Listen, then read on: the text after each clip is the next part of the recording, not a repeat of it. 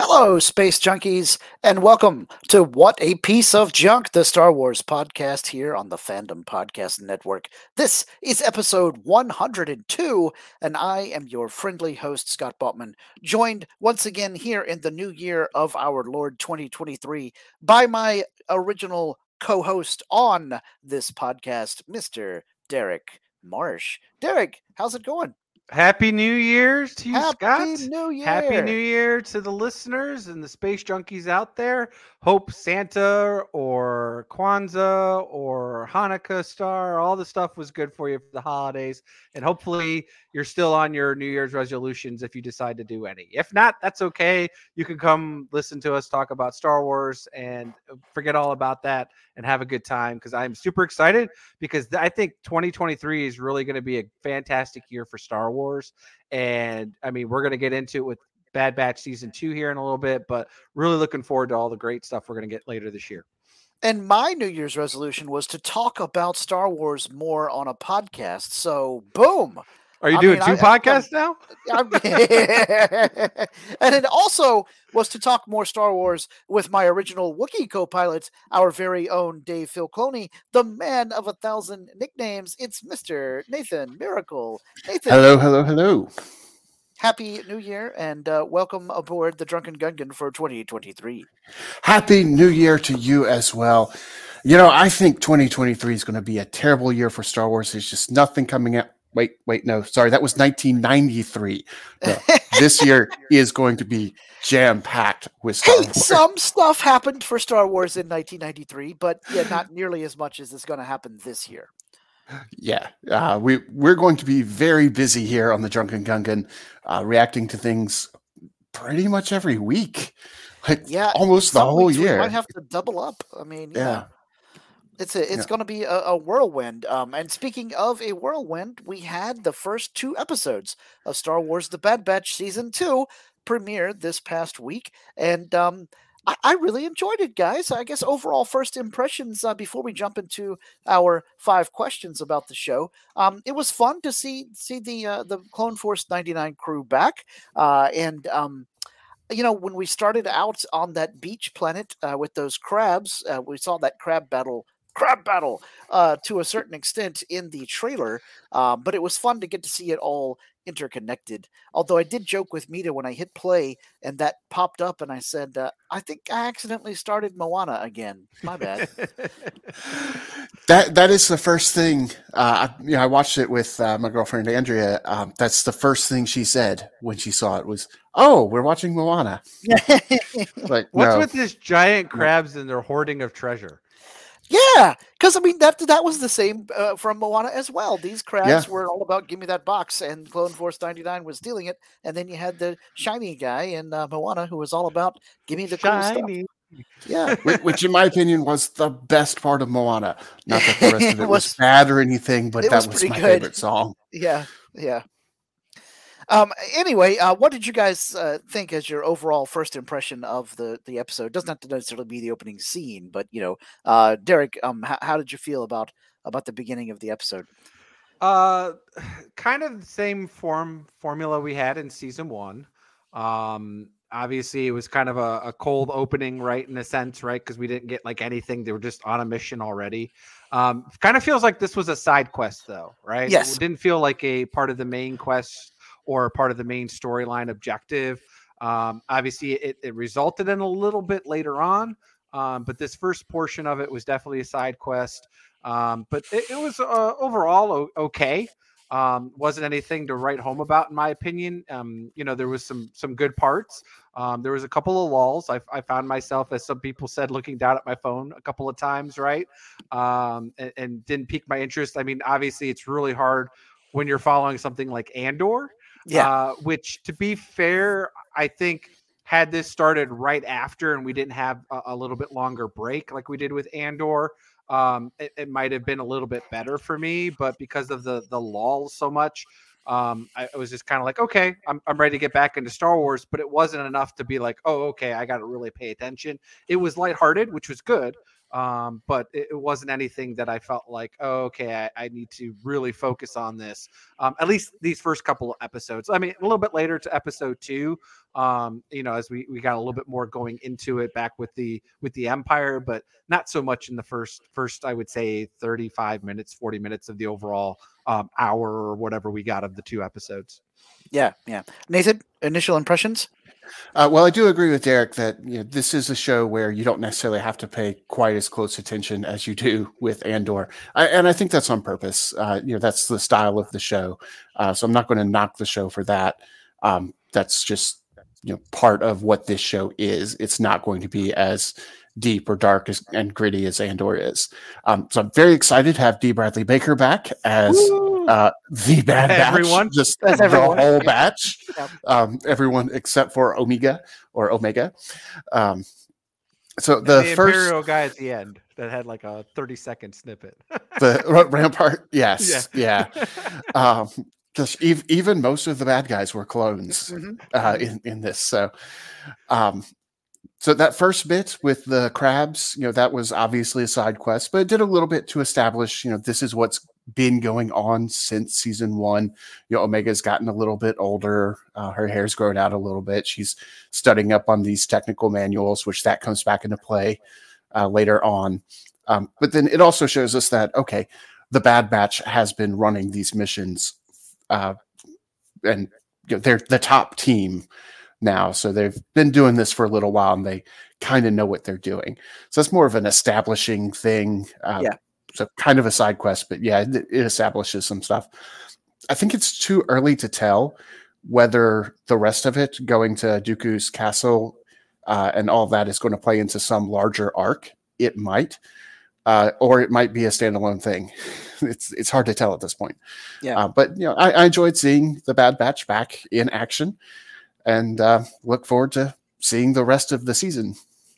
Yeah, for me, you know what? I'm going to wait and save this for the questions here, because you were just talking about Dooku's castle, and I thought that was a cool little tidbit there, that even the Empire is going to get that stuff, because I wonder why there's a certain high-ranking Imperial who knows that Dooku has a bunch of money at his castle.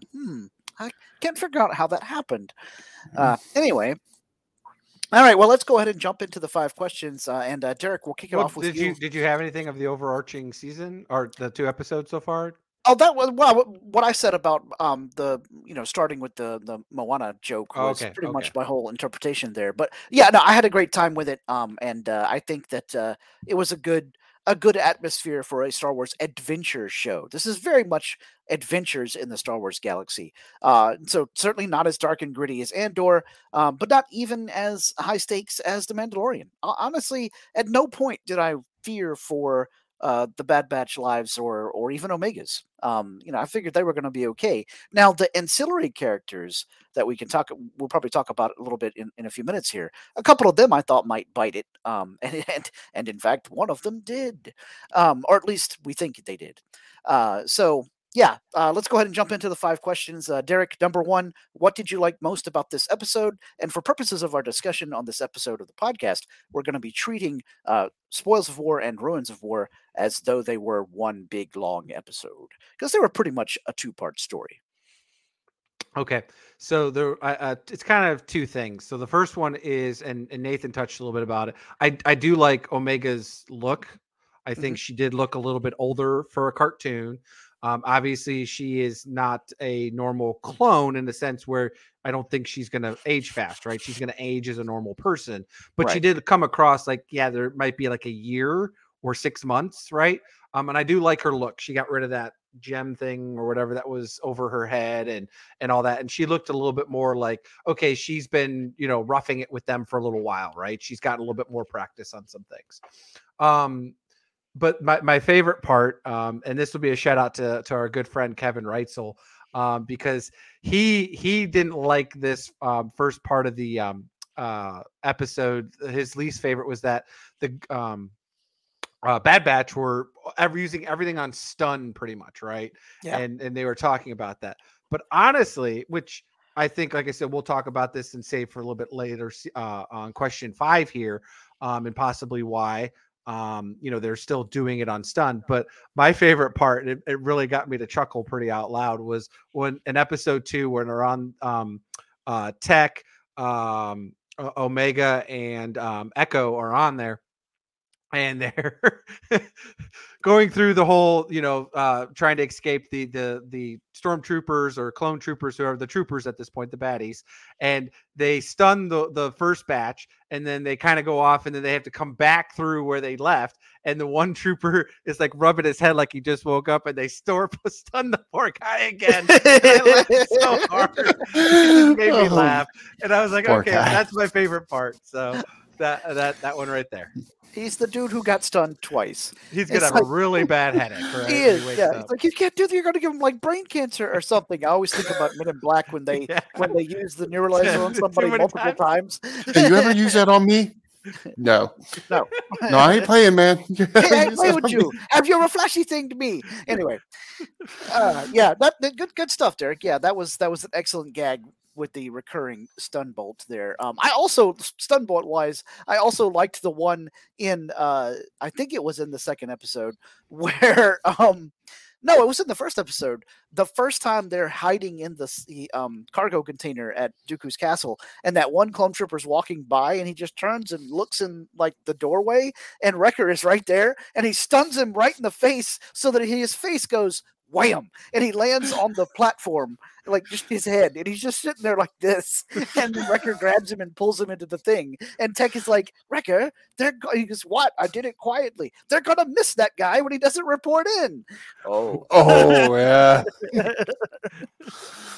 But yeah, just seeing that trooper go so great, because he couldn't fall all the way down. He was like suspended there.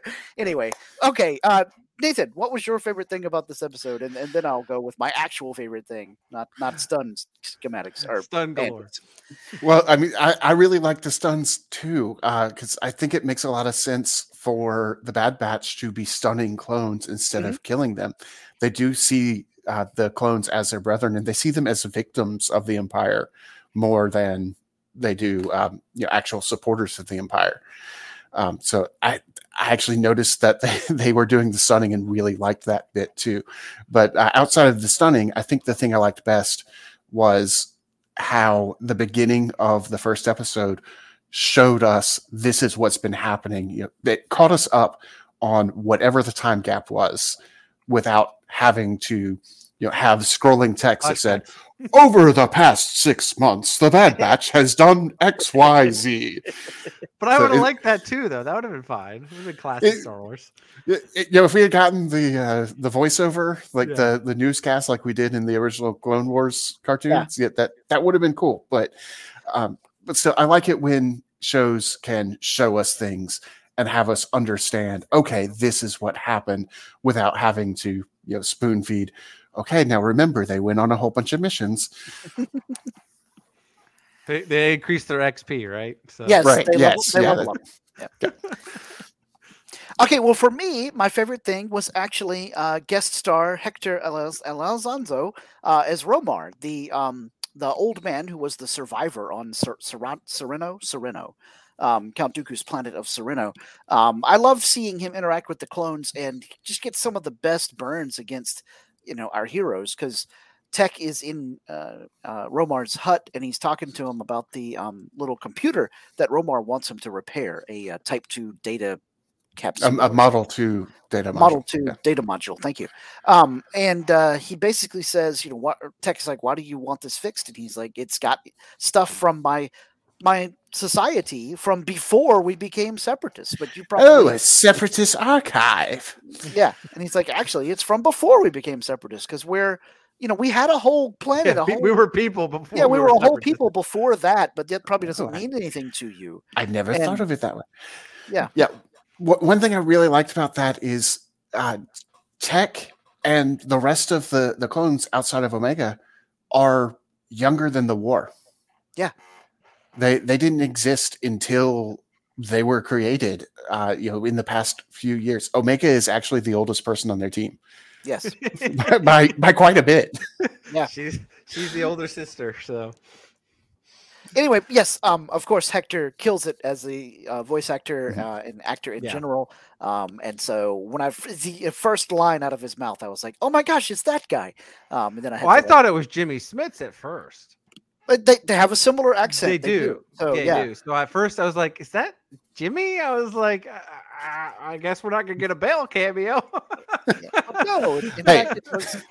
You know that one voice actor can voice act for multiple people, perhaps millions at once. Yeah. And of course, we've already got voice actor Mark Hamill in other Star Wars movies, not being Luke Skywalker. So Hamill actually played a voice in The Last Jedi, at which the same time he was playing as Luke. So, you know. Yeah. But no, it's Hector Alonso, or Alonso. I'm probably pronouncing his name wrong. You know, younger listeners would know him as Mr. Azate from Last Man Standing with Tim Allen. Great show, hilarious role. But of course, he probably is most famous as the dude who was the hotel maitre d' in Pretty Woman with Julia Roberts and Richard Gere. So yeah, and he does a great job in all of those roles. And yeah, I loved him basically schooling Tech on the whole thing of you got to stop reducing people to such binary things, you know. Which is actually a macrocosm, if you will, or microcosm for the Clone Force 99 group dealing with living in the galaxy after the war is over and when essentially a whole new war has begun of the guerrilla war against the Empire. Okay, so question number 2. What did you dislike most about this episode? I'm going to go first because mine's a little goofy, and maybe I missed it and y'all can help me out, but what was in the box that they stole from the crabs? We didn't find that out yet, did we? Or we were just never going to? Whatever it was, Fee wanted it, the Wanda Sykes character. Did I miss it? Because I mean, the thing I dislike the most is that we didn't find out what they were getting from the crabs. I do believe it was an egg MacGuffin. An egg MacGuffin. It is a crate of unobtainium. Yep. Yeah, it is the Maltese Falcon module. Yeah, pretty much. I think it did not matter to the plot, so they didn't bother telling us. Yeah, see, that bugs me. I want at least to be a nod to it was a pile of gold, or it was a bunch of credits, or it was the best crab legs you'll ever taste, you know, something. Delicious. Yeah, but that was I actually like crab legs. Yeah, you don't. That was just a slight nitpick, I know, but it bugged me because it's left the hole open, and yeah, who knows? Maybe we'll find out later. Like with the things they were making at the prison in Andor, we finally all found part out of the Death Star. Those were, yeah. Nathan, what did you dislike the most about this episode? I think the thing I dislike the most is more of a macro thing, and that is it's a bit formulaic. Mm-hmm. The Bad Batch goes on a mission, something goes awry, they have to get out of whatever scrape they've gotten themselves in, and then they do, and that's it. We've seen that a few times already with this show. And if they just keep doing that over and over again, it'll get a little boring. So back when Star Wars Rebels was brand new, I was listening to a few other reviews of that show, and there was an episode of Rebels where Darth Vader himself was there, and he was fighting Kanan and Ezra and the crew. And yeah, when he comes down right in the top of his TIE fighter. I mean, come on, it's the most bad. Yeah. Well, that's you're not Anakin Skywalker coming down. I think you're thinking of two different scenes, though, Scott. Yes, I think you're what thinking. I'm thinking of is when they this is like Ahsoka wasn't involved in the story. Oh, you're talking season 1. Yes, exactly. At the end of season 1, if I recall. Getting there, right? And people were like, "Oh, this is so cool to see Darth Vader and the Emperor again in Star Wars, yada yada yada." Because this was before The Force Awakens came out, but we knew already that The Force Awakens was whatever the next Star Wars movie was going to be. It was before Rogue One, obviously, too, where we got the really cool ending for. We knew that The Force Awakens was going to be set after Return of the Jedi. So we knew that Darth Vader wouldn't be around per se because he's dead, right? And so people were so excited to see Vader again. And they were like, this was great. Some people were like, we want Darth Vader to be the bad guy for the Rebels the whole time. And other people were like, I don't know. It would really be bad because we know the Rebels aren't going to beat him. But watching him lose to Scooby-Doo and the gang each week would be very annoying. And each week, Ezra and the gang find some way to slip through his clutches, and Vader's left standing there. I'll get you next time, rebels. Next time. Right? And then you pull off his mask, and it turns out he was Old Man Jenkins the whole time. Yeah, wait, no. So he had a Darth Vader mask under a Darth Vader mask. Yes. That's not Darth Vader. It's Darth Vader. That's not Darth Vader. It's Anakin Skywalker. Oh, wait a minute. Anyway, so I was like in the camp of no, we don't want Vader to be the bad guy every episode or even every season because it's kind of going to be like, of course they're not going to kill him or hurt him, but also there's total suspension of disbelief that Vader wouldn't just crush them all immediately, right? And so I was glad that they had someone like the Grand Inquisitor, then later the Seventh Sister, and so on and so forth. So yes, Nathan, you're very much correct. I don't want the Bad Batch to turn into, I think Kevin said, A-Team in space. Like every week the A-Team shows up to help solve some problem. They get into a jam and they come up with some gear to, bust their way over. They kind of are the A-Team in space. Yes, they kind of are. Was it the 99 team? Yes. Right. Team 99. Yeah. Anyway. Okay, Derek, what did you dislike the most? So it kind of mirrors with Nathan a little bit, but it's really and I'm okay with it being that every so often, right? Like you get the side quest type deal stuff, right? And we do that, right? And it all folds into the main objective or the main overarching story, right? And you're going to have that where they pull. But I agree with you. Not every week to week. Let's hopefully have this, right? But the one thing I disliked was the whole season 1 again, where Omega is upset because somebody said something and she takes it to heart. And it's like, how long does she need to be where she feels the Bad Batch doesn't accept her? Like, do we can't we just move on? Like, she's part of the team. She's at this point replaced Hunter, or not Hunter, Crosshairs. Yeah. So cool. Okay, so let's just move along. We don't need this. Like, it's drama that's really not even drama, because it's like, okay, we're all gonna hug and come along and all this stuff, and it's like, yeah, while we're getting shot at, right? Like, I don't need that, right? We had that in season 1, which I totally get, and that's where I was like, okay, she's a little bit older, but then yet we still have the same thing where she's not feeling accepted by her brothers because because as usual, Wrecker says something, right, and he's just a bumbling idiot, and she always takes it to heart whatever he says, and it's like, well, don't listen to Wrecker because he can't make complete sentences. So right, yes. So you have no idea what he even means by it, right? Which is, again, he didn't mean it by that way, and it's like, okay. So really, that's it. So it's to echo what Nathan says, if it's a repetitive formula, it's going to be a long season 2. Yeah, and drama that stems from our characters just don't have a conversation with each other. That's not good drama. No. Yeah. Yeah. Oh, that's it. This isn't Andor. We don't have an hour for each episode to really go into that, right? It's 23 minutes because it's built in for commercials. Let's go on. So, and I guess really probably the other thing and I'm not saying it won't happen, but I was surprised that, Crosshairs wasn't even in it. Like, did he just not care anymore about the Bad Batch? Did they dispose of him because he couldn't get rid of the Bad Batch? Like, they reported the Bad Batch like me for the last time. Well, that's it. It's like, everybody was the Bad Batch is dead. Well, no, they're not. I mean, they wear their same armor, except it's a little bit different paint job, which was cool looking, but it's literally the same 5 clones running around with one of them's a kid clone that doesn't wear any getup, right? She's fully exposed. Like, they're not exactly in disguise. Yeah. So it's like, well, Bad Batch 99 was disposed of, but yet, 1,000 stormtroopers just all saw him, right? Like, and it's like, you go from one thing to the next. It's like, they have the technology. Like, I don't get this. Like, this Crosshairs should have been here. And like, that would have been a great way to kick off the season, because it's like, okay, he's still pursuing them, right? He's still upset, but now we got this other guy that's it's just like, okay. Which I would have been fine with, because Rampart was in season 1, so he's a returning character. I would have been fine with Crosshair showing up with Rampart. That would have made perfect sense, because then he would have gotten the news that they're there. I can understand him thinking they're dead for a little while, but yeah, he's bound to show up at some point. It was a little conspicuous that he was just not there at all.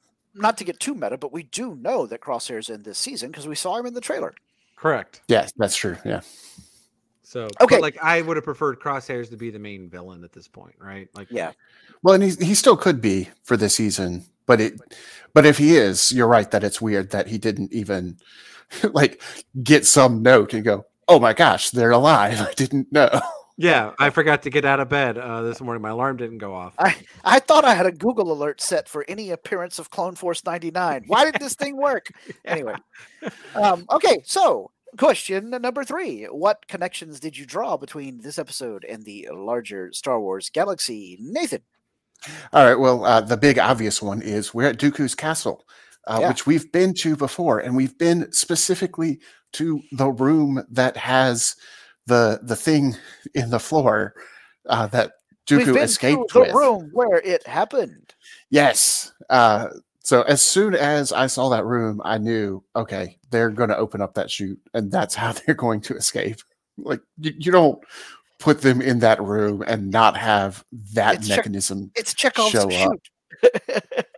Up. So that was a big one, and then Dooku having tons of money was something that hasn't quite directly been addressed, but he is a count, so. It makes sense that he would have a vast personal wealth. And there have been some stories in the Clone Wars about how the Separatists don't really need as much funding as the Republic does. They're getting better deals from the Intergalactic Bank, which makes no sense, by the way, because that name would imply that there are other galaxies that they're banking with. But no. You could call yourself the Intergalactic Bank, even though you're just in that bank, that galaxy. Just the way that we have the Miss Universe pageant here on Earth. It's marketing. Well, it should be the intragalactic. Yeah, it should be, but it's not because intergalactic sounds cooler. Sounds better. Yeah. All right. Well, there's some other connections, but the big ones are definitely Count Dooku. Yeah. Derek, what you got for connections? Captain Wilco. Yeah. So that at this point lasted one whole half an episode. Or at least we think, right? There was the classic, I got shot and I should be dead, but I fell over the side of a cliff, and this is Star Wars. Yes. So, and he didn't make the classic, right? That's true. So he I have to admit, I was very disappointed not to get a Wilhelm scream. Yes, in that particular shot. He's a clone. Aren't they all supposed to sound like that? Yeah. So that was. I'm like, so that means he wasn't. He's probably sitting there, like, pulling on his old Gandalf and the Balrog, right? And he's got to figure out how to, pull out his knife and somehow get into the rock and slow himself down before he falls and hits the end. So and then he comes back with like a cybernetic eye that he got on the black market. You thought I was dead, Rampart. And now he's going to join Bad Batch, right? Yes, he's going to be part of Clone Force 99 to get revenge on Rampart. Well, they're called Clone Force 99 because eventually there's going to be 99 of them, right? I don't think. I mean, yes, obviously. Yes, obviously. All right, my big connection. Nathan was so close to stealing my thunder, but he didn't, so thank you. Once again, Count Dooku connection, but for me, it was specifically Count Dooku's personal wealth, because prior to this episode, like Nathan said, there was the oblique references to, he's a count, he must be rich. But back in 2015 or maybe 2014, Landry Q. Walker wrote a book in the Tales from a Galaxy Far, Far Away Aliens series of books for the Journey to Star Wars, The Force Awakens. It was a paperback novel called The Crimson Corsair and the Lost Treasure of Count Dooku, which, frankly, is an epic title, even if it had nothing to do with Star Wars.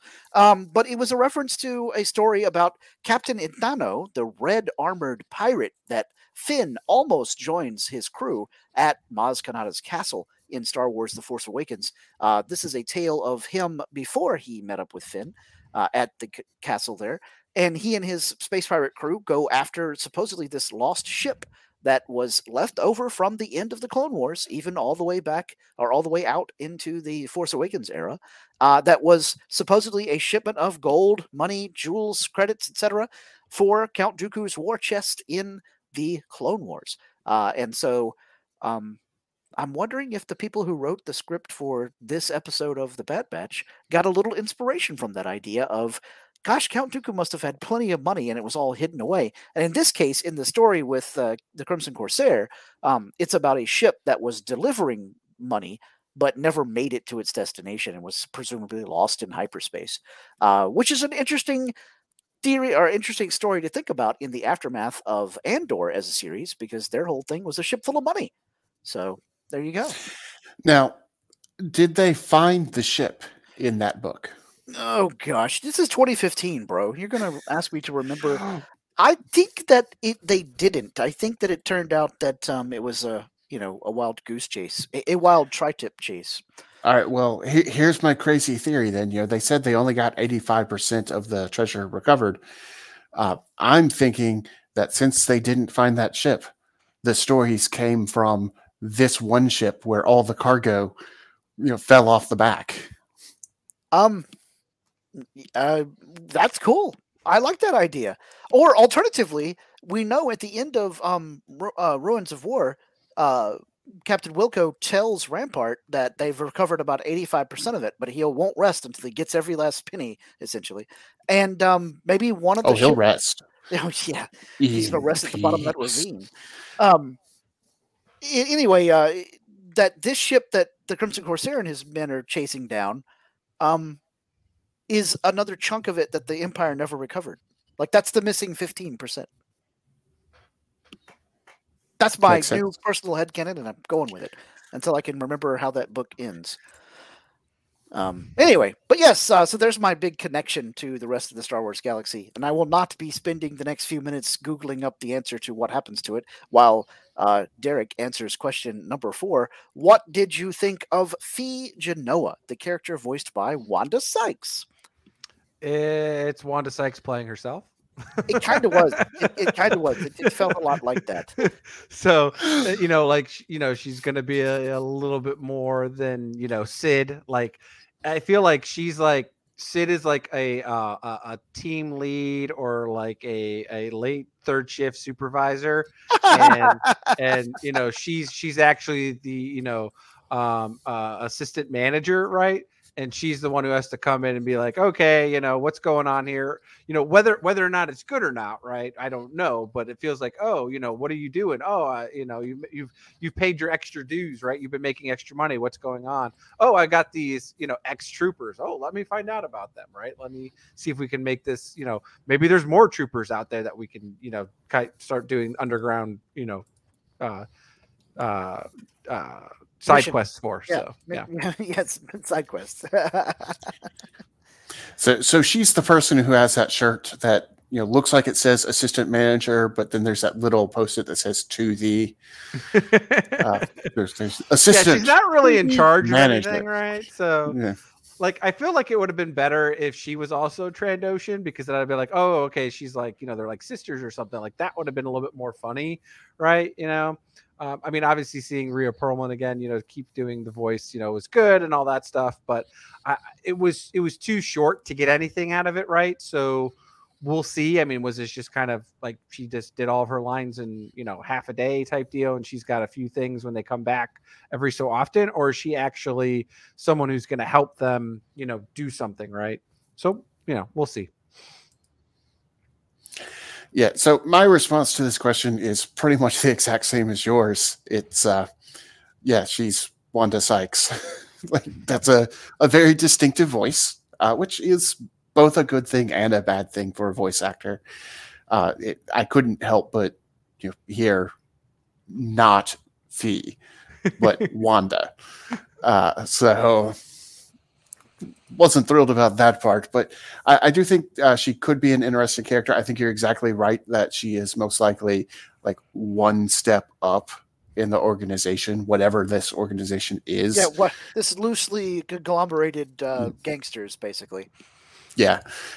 So she's come in to say, oh yeah, you've got this top team. I keep hearing about them. So, well, I've got this big mission. I obviously want our top team on it. So when they come through, we'll be great, because there's no way they won't come back with a chest full of gems, right? Right? Right? Nudge, nudge wink, wink. Yeah. All right. Well, Scott, what did you think of Fee? I thought she was cool. I liked that she almost sort of flirted with Tech, and he, in his most Sheldon Cooper-esque way, completely oblivious to that possibility, and began explaining the clone's phenotype and its effect on eye color. When she called him brown eyes, my first thought was, don't they all have brown eyes? And so was his. Yes, that was exactly his thought, and he began to explain it to her in such a way as to make her eyes glaze over in boredom midway through that sentence. And so she just sort of said, all right, that's enough, and then starts ordering Wrecker around to tote the crate of unknown MacGuffins, MacGuffins. And so, yeah, I think she's going to be good comic relief, but she's also going to be, I think we'll get a scene somewhere in this season where she is having to help them blast their way out of trouble, and she's tough as nails. She really gave me a Maz Kanata vibe almost. Yeah. A little bit. Which I suppose at this point she would predate Maz Kanata, but maybe not in the grand scheme of things, because Maz is apparently really, really, really, really. Yeah, really I was going to say, I think Maz is technically older. Yeah. Which means we could theoretically see Maz and Takodana at some point in. Now that would be cool. Because when we saw Maz's castle on Takodana, wasn't there a few flags from the Clone Wars era hanging around at the flag? I think there were flags from even before the Clone Wars. Oh, yeah, definitely they were before that. Those Grand Republic ones, yeah. Yeah. So here's my theory about Fee Jania. See, so I can't remember. I was trying to Google their names as we've been talking about it. The two black sisters from Clone Wars season 7. The Martez sisters, right? Yeah. I think that's their mother. Right. Oh, you think she's their mom? Fee's their mother. Huh. Oh. Could be. So they do have a different last name, but I mean that's not, well, that's that could be a cover name. They could take off that, or they could take their father's name, right? So yeah. So because that's why they're on Coruscant and she's not, right? So, but that would imply that they thought their mom died, but she somehow escaped. Yeah, which would make sense for someone of Fee's type of reputation. Right. Yeah, because they do tell Ahsoka that both of their parents were killed. Mm-hmm. But it wouldn't be the first time that we thought someone was dead and somehow they returned. Yes. Or even more to the point, it wouldn't be the first time a underworld type faked their own death. Yeah. So, yeah, I feel like, typical, like she's, probably, either she faked her death because she needed to escape because she was in bad debt of some sort, right? Or she faked her death in a sense to basically say, okay, leave my kids alone. They don't need to know about it, but I'll come work for you as, whoever the underbelly person she's working for. So, but this is how we'll get the sisters to be a recurring character. They'll show up. Yeah, because they did in season 1. Yeah. So cool. Okay, time for question number 5. I'll go first here. Any thoughts on an overarching theme or story for this season? I think that it's going to be, I think they've telegraphed it a little bit. It's going to be about Clone Force 99 and Rex trying to help as many clones as they can to escape from under the control of the Empire, and then possibly even help fight against the Empire. First of all, because that's a compelling story, and it makes a lot of sense logically, because they know how the clones are being controlled, because they've all had their chips removed. And secondly, it's a really good overarching theme, because it makes it to where Palpatine was sort of the instrument, he facilitated the instrument of his own demise, because if the clones are a huge part of the rebellion making military strides against the Empire, but the clones only exist because of Palpatine's, machinations, it's a great hoisted on your own petard kind of storyline, which we know that Star Wars loves to do with the dark side, right? They're gonna have their overreach, and it's gonna come back to haunt them. Or in this case, their overconfidence is their weakness, and so Palpatine is having to deal with the leftover clones in ways that he wasn't necessarily intending to do. Now, I don't know how successful they're going to be at getting a large number of clones to help fight the Empire, but even if they get like one or two of the caliber of Rex or the rest of Clone Force 99, that's a huge force multiplier as a commando group of elite operatives that help the rebellion against the Empire. Nathan, what do you think for an overarching theme or story for the main season 2? All right. Well, I've got a few ideas here. One is we noticed that they didn't actually get any of Dooku's treasure in these 2 episodes. So I think Phee is going to have them under her thumb. In these episodes, they said, well, we've already got our freedom. And Sid said, well, it's cute that you think that, but no, you don't. So I think they'll be even more enthralled to Phee and Sid at this point. But I think you're absolutely right that there's going to be a storyline about them trying to release the clones from the sway of the Empire. And I think the whole "we stun clones" is going to come into play with that. Because I think somebody like Commander Cody is going to realize at some point, they're not killing us, and they're going to have this Mitchell and Webb moment of, are we the baddies? Are we the baddies? I've noticed we've got skulls on our helmets. So I think that's going to play a part. Also, if you look at the episode titles, it has been pointed out that episodes 4, 5, 6, and 7 start with F, E, T, and T. So that would spell out Fett. I don't know if that's coincidence or if there's something to that. But it could be something with Boba at that point. He'd still be, probably teenager-ish, younger teen. So he might show up at some point. But I think the big thing is going to be the clones and getting them, especially in the last couple episodes, which are named The Summit and Plan 99. They're going to plan to kind of liberate the clones, possibly through using the chips against the Empire. Execute Order 99. Derek. Well, to echo Order 99, but this is how Palp gets rid of all the clones, right? So all the clones will come together. They'll figure out a way to mass signal it, right? And to deactivate the chip. And they'll be like, hooray! And then it'll be Order 99, where now this time the human stormtroopers all execute them. Or they'll all make one mass battle and it'll be a giant bomb and he'll nuke them, right? And it'll just obliterate the planet. Or maybe we'll get a test of the Death Star super laser. Right? Super secret super laser test, or and not the Death Star itself, but just the gun, like strapped to the bottom of the giant super star destroyer or whatever. Yeah, blowing up the whole planet that they're on, right? So that's where I feel like, and again, it'll be the perfect, cleaning up his evidence by destroying it, right? So, and no one will know that, it was Palp the whole time. So that's where I feel like that's their whole mission this season is to, get what they're try to save as many as they can.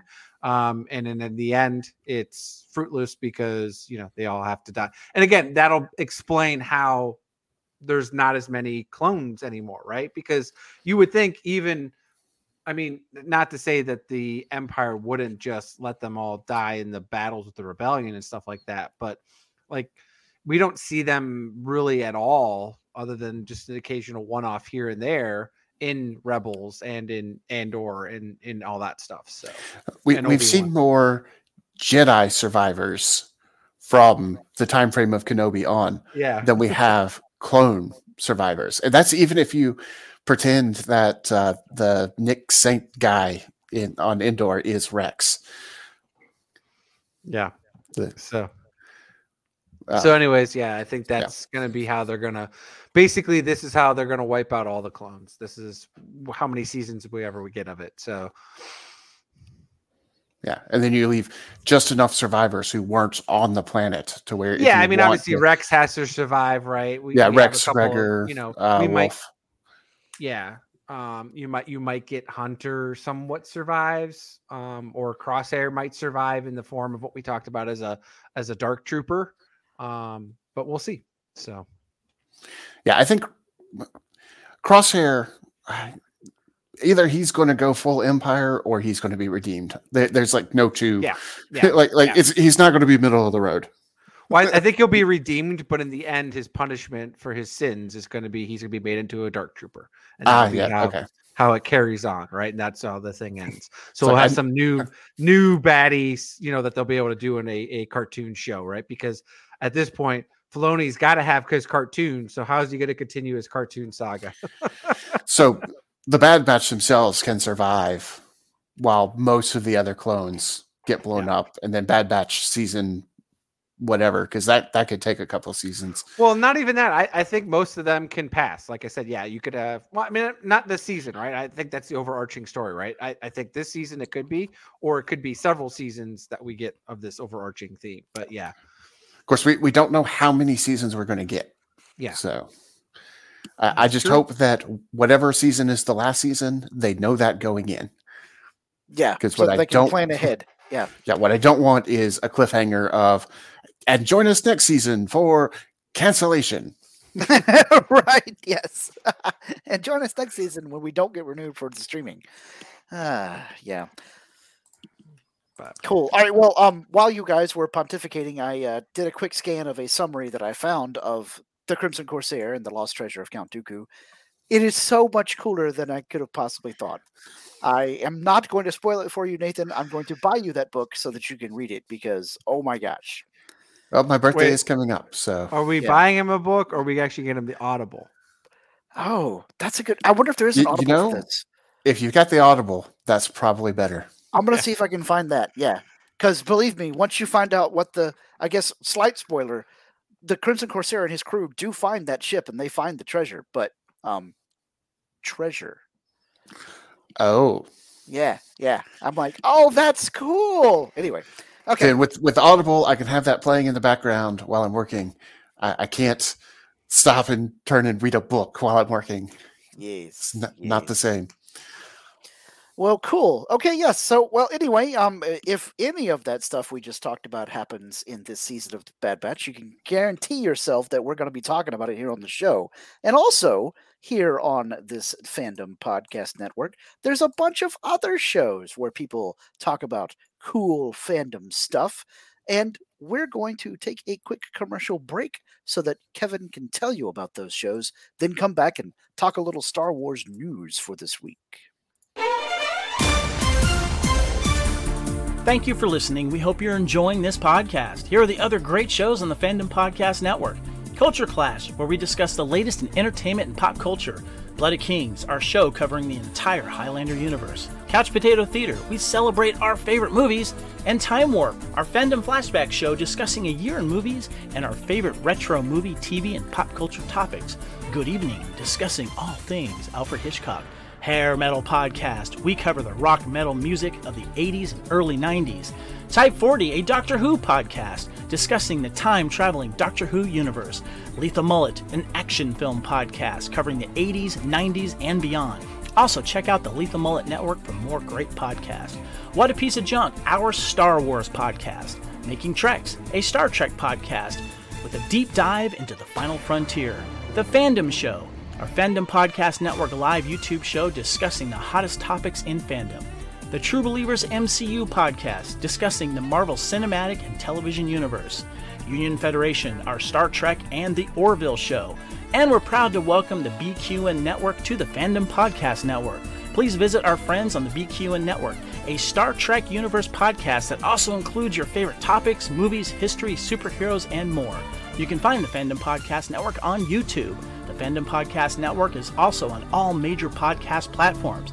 The Fandom Podcast Network audio master feed is on Podbean at fpnet.podbean.com. You can find the Fandom Podcast Network on Facebook, Twitter, and Instagram. You can email us at fandompodcastnetwork@gmail.com. Thank you so much for listening, and remember, respect others and enjoy your fandom.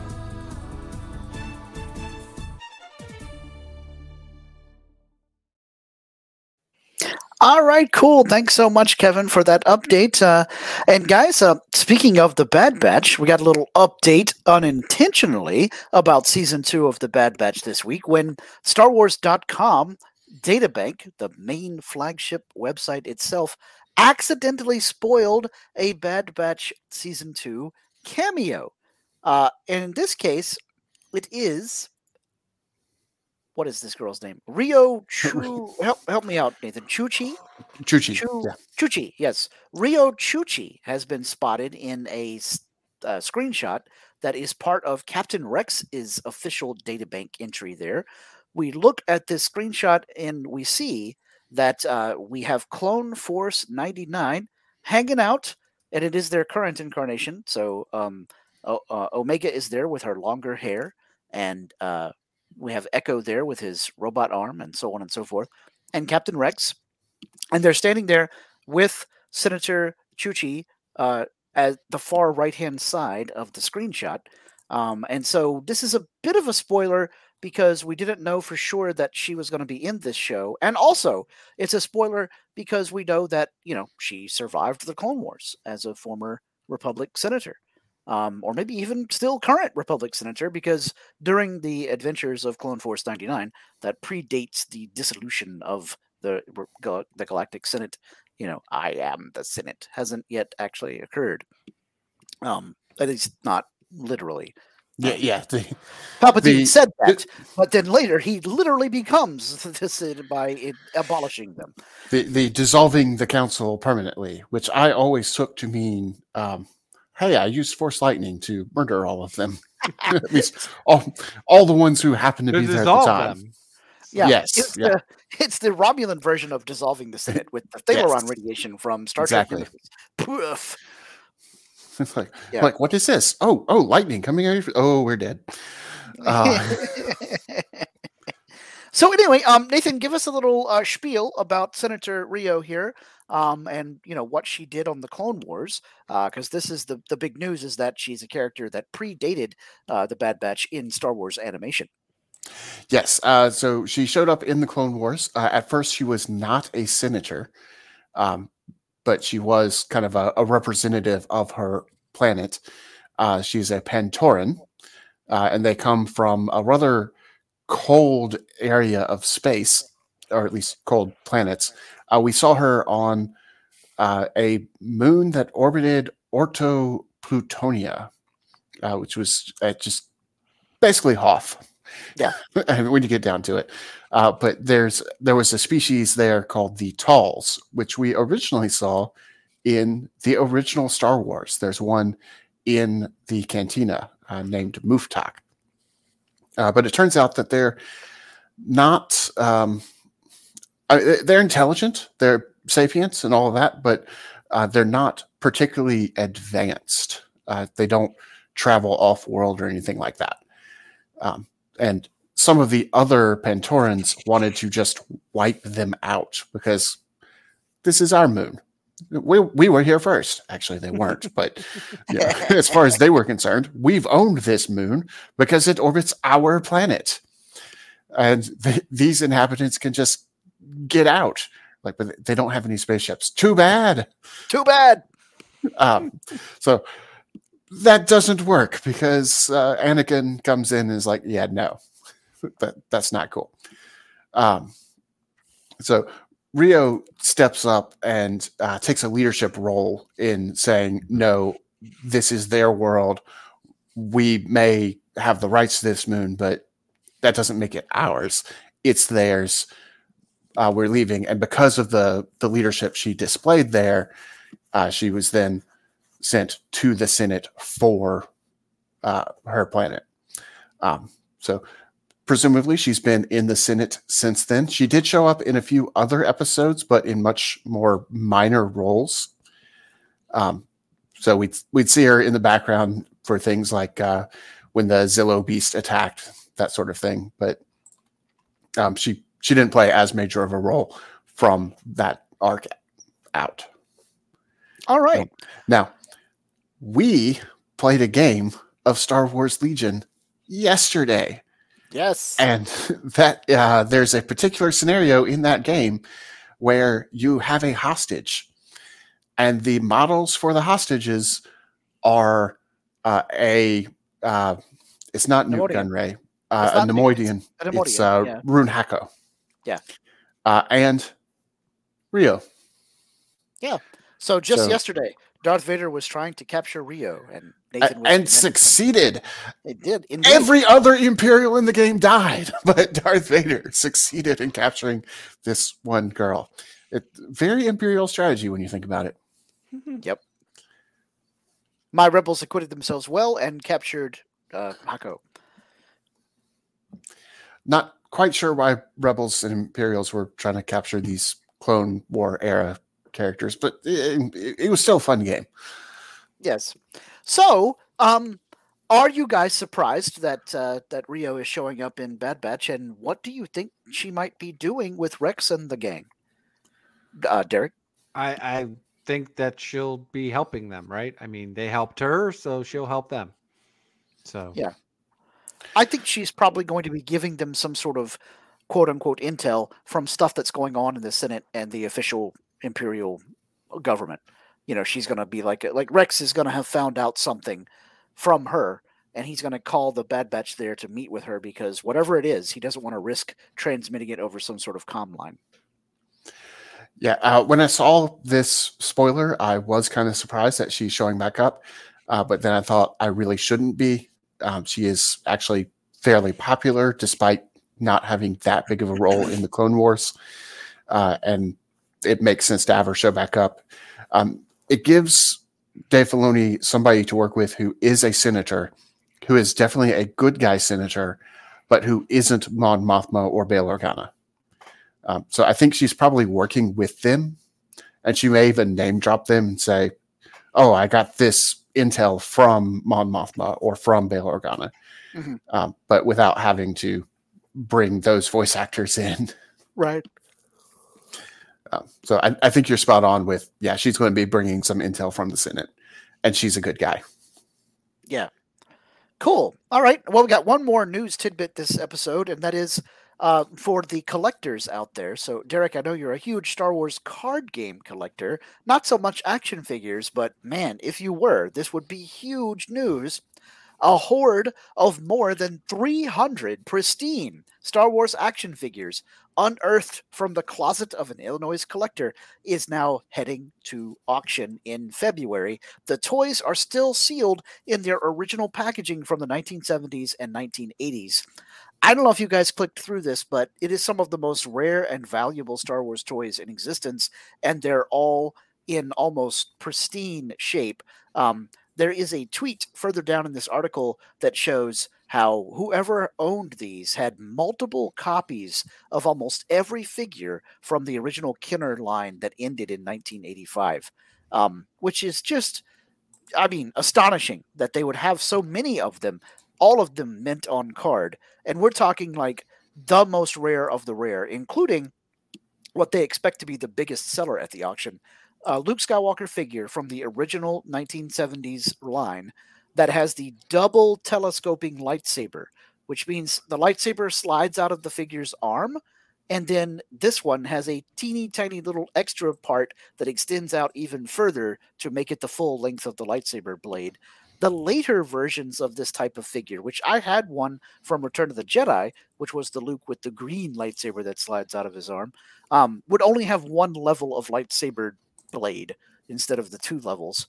And they are expecting this double telescoping lightsaber Luke Skywalker from A New Hope to go for close to $20,000.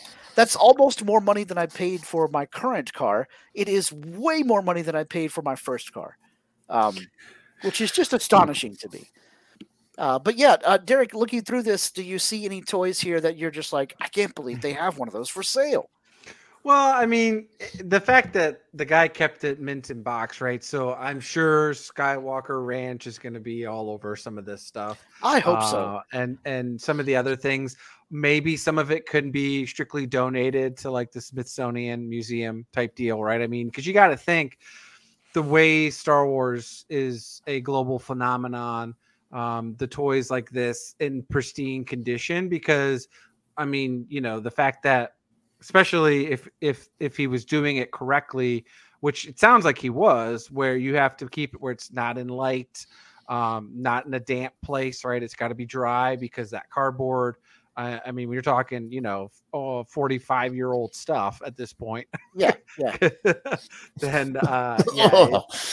So it dust everywhere with cardboard. So if it's in good condition, then it's good stuff. But I'm just curious as to why he's cashing it in now. You know what I'm saying? Well, I believe that the collector in question has passed away, and his family found all this in his closet. And they're like, "This might be worth some money." Little did they know. This might be worth a little bit of money. Yeah, hundreds of thousands of dollars. Yeah.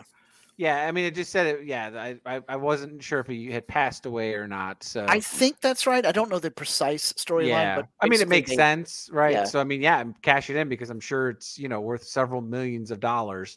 So you might as well get it in and take it and actually use it for something else. Because, and like I said, if the family's not going to use it, I mean, we see this all the time. Even on Facebook, right? With the card groups that we belong to, people are like, my so-and-so family member passed away and I've, I buried these cards, help me. Right. Or I know a little bit about it. Right. Or, whatever. So, and in today's market, I mean, that stuff's very valuable. So, yeah, they even have the original Boba Fett figure that you could only get by mailing away, blah, blah, blah. And it's still on the card. It's a Boba Fett that's on a Star Wars card back instead of an Empire or Return of the Jedi card back, which makes it exceedingly rare. Mm-hmm. And this is not the Boba Fett that I had. I had the one from Empire, but he's definitely the same prototype from Kenner, based on the same prototype from Kenner. Gorgeous figures. And I can't believe that the cards are all in really good shape too. I mean, it's amazing. Yeah, that's what I said, for the fact that he kept them somewhere where they were mint free, basically. So that's cool. Okay. I read through the article, and it turns out that no, the collector did not die. Oh. They just didn't know what they had. Wow. The toys were acquired by the Chicago collector, primarily of antique coin-operated machines, who purchased multiples of each figure for his children, one for them to play with, and the other to stockpile. And then basically, since he was into antique stuff anyway, he was talking with the CEO of Morphe Auctions, Tom Tollworthy, and basically just kind of casually mentioned, "Hey, I've got some Star Wars figures. Is that something y'all would be interested in selling for me? I kind of don't need them anymore." And Tollworthy was like, "Yeah, I mean, we do that." Yeah, thinking these are probably going to be knickknacks, and then when they received them, realized, oh no, we got our work cut out for us. These are not knickknacks. These are very, very valuable. So yeah, it was just a matter of the collector not realizing that these particular items were worth money. It's like, Star Wars toys are worth money? Like, yes. Well, he obviously was an older gentleman, so yeah. I mean, it sounds like he bought these like when they were. Yeah, he didn't collect these later on once they had become collectibles. He bought these as toys and just thought, yeah, I'll buy extras. Yeah, and then further down the article, now I'm skimming it, as Nathan's pointed out, good information here. One of the reviewers noted that only a few of the boxes had price stickers on them, which meant that the collector placed special orders for most of the toys. So they were like direct off the truck to him. They didn't go hang on the store shelf at some point. Yeah, you can see the one they show of the star Luke Skywalker doesn't have the punch tag in it. Yeah, where you'd hang it. So those are worth more valuable. So wow, because it's kind of a funny story with that. So I don't know if you guys I don't know if they ever did it in your local area, Scott. And Nathan, you might recall this because you're just a little bit younger than me. But PBS used to do once a year, or for 2 weeks, would do their auction for the local city, right? They would have, or wherever the PBS was aired, right, for the localization portion of it. So in Cleveland, they used to do a 2-week auction. So people would donate stuff and let them, and it was a lot of like antique stuff, right? And they would donate things to PBS to basically be able to auction. And back then you had to phone in and you would say, they had like a 7-digit item number to the item. And you would say so-and-so, because they would have these auction boards. And the board would be whatever, and it'd have like 15 items on it in chalk, right? And you would do it, and they would go back to the board every so often, and you could see who put the name price on it and all that stuff, or just the price of it. So my dad put a bid in for a C-3PO one, because back then C-3PO and R2-D2 weren't as highly sought after, right? Because when they produced them, they didn't think the droids would be that much of a character, right? They just figured they were side characters. So they were more limited run. Well, this person had donated a C-3PO, the original 1977 Kenner action figure, without the punch card in it. So it was mint in that, and it was in a actual like plastic bag, right? Because they just had it, right? So they donated it. So my dad ended up winning it. Back then, I mean, this was mid-90s, late 90s, I think, because I was just around in high school. It was like one of the last few years they didn't do it much longer after that. But he won it for like $350. So then you would actually have to drive to the location. It was like in the middle between Akron, Canton, and Cleveland, where they had their television studio set up. So we had to drive there. We waited hours in line because you had so many hundreds of people going in picking up their items, and we got it. Well, when we got it, it was a C-3PO, but it was in a now plastic hard case, and it had the punch in it. So somebody there saw that and went and purchased one, probably for $60 or $80, and then swapped it out. Yeah. So my dad rejected it because he's like, no, that's not what I paid for. Right. He's like, I paid the $350. I was going to pay the $350. So I would have had that, and could have actually been worth something nowadays. But yeah. So not that the other one probably isn't still worth nowadays, but not worth the money we would have paid for. Well, and it certainly wasn't what your dad had paid for. Correct. Right. Yeah. Well, I would certainly love to buy one of the Chewbacca's, but not if it's going to be anywhere close to the price of that Luke Skywalker.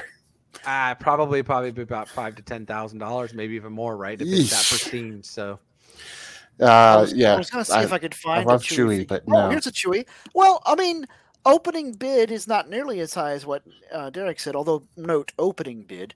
Opening bid, Nathan, is a mere $400. That's still a no. Although the estimate on it is anywhere from $800 to $1,600 for this particular Chewbacca. Although this is Chewbacca 12C, so that must mean there's more than one Chewie in this auction. Well, Scott, just yesterday we were playing Star Wars Legion. Yes. Speaking of this type of figure, and we had a guy come up behind us. We had several people ask what we were doing because that game we doesn't got all get played. kinds of attention at the game store yesterday because it was mostly card games, and then us with like a full mat and Imperial Forest and whatnot. Yeah, that game doesn't get played all that often at the store that we were at. So tons of people were asking what we were doing, and I'm so proud. Somebody came up and was like, "Oh, you've got Star Wars stuff. Oh, I see they come pre-painted." I'm like, "Oh, my paint jobs are so good." He thinks that they're very official. I said he's new to minis. Yeah, that too. But Scott mentioned the Darth Vader captured Ryu. My Darth Vader was painted as the prototype Darth Vader. So great, rainbow Darth Vader. Yeah, he's got all different colors for each arm and the lightsaber in the head. He's just like C-3PO. Yeah, you probably didn't recognize me because of my red arm.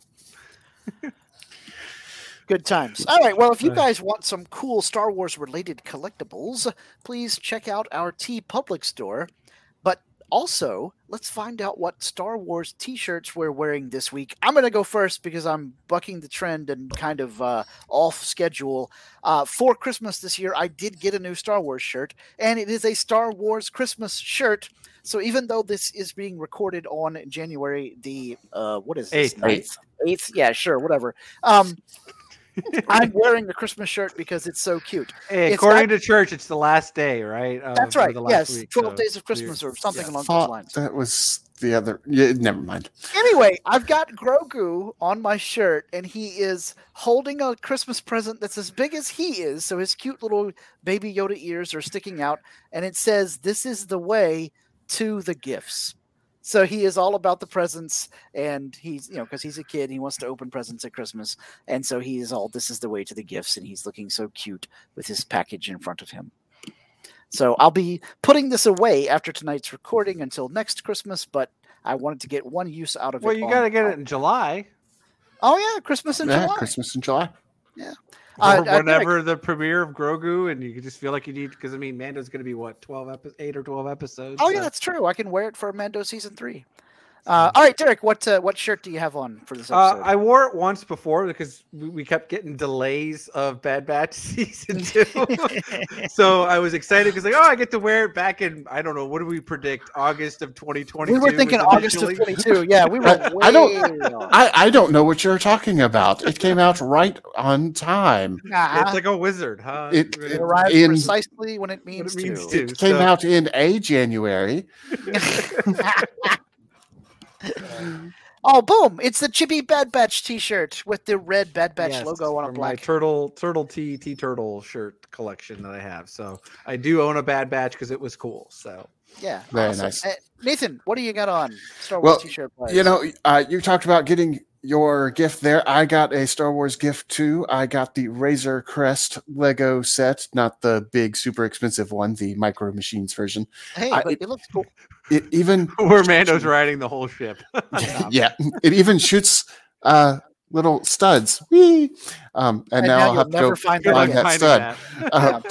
But in honor of the Bad Batch, I'm wearing my Rex T-shirt, the one with the blue patch right here, and the camera's mirrored, and the marks, the tally marks for each Clanka he's killed. So we know that Rex is going to show up in this season. So I'm excited to see the episode or episodes that he appears in. And this shirt is for him. Awesome. Oh, Mita also got me another Star Wars gift this week that's for my new car, which I'm going to do a whole segment about my car on the podcast someday in the future because it's decked out in Stormtrooper gear and it's an electric Chevy Bolt. So awesome. Best car I've ever had. But instead of fuzzy dice for the rearview mirror, she got me some Han Solo gold dice. So I'm going to be having those hanging up on the rearview mirror as soon as I can figure out a way to secure them. To give my nod to the Millennium Falcon, even though it's decked out in Stormtrooper paraphernalia. I got a great story about defending my choice of Stormtrooper paraphernalia on Reddit, which I'll share whenever I get time to talk about how great my car is. And very Star Warsy and almost science fiction-y, but that's a story for another time. But if you guys want your own cool What a Piece of Junk t-shirt or mouse pad or a coffee mug or any of that kind of stuff, just head over to teepublic.com and check out the Fandom Podcast Network store on TeePublic. Nathan, please let folks know where they can find the show out there on the internet. Well, there are tons of places that you can find the show. You can find us on fpnet.podbean.com. You can find us on Apple Podcast, Stitcher, Spotify, iHeartRadio, Google Play, YouTube. Pretty much anywhere that you stream podcasts, you can find us. You can also find us on Facebook, the What a Piece of Junk, a Star Wars podcast Facebook page, or you can email us at whatapieceofjunkpod@gmail.com or contact us on Twitter at whatwars. If you're interested in contacting the Fandom Podcast Network itself, you can also contact that on Instagram at Fandom Podcast Network. And if you do find us on Apple Podcasts or really anywhere you find us, we would love for you to leave us a review. We love the 5-star reviews, but we'd like you to leave whatever review you feel would be best. And Derek, why do we want those reviews?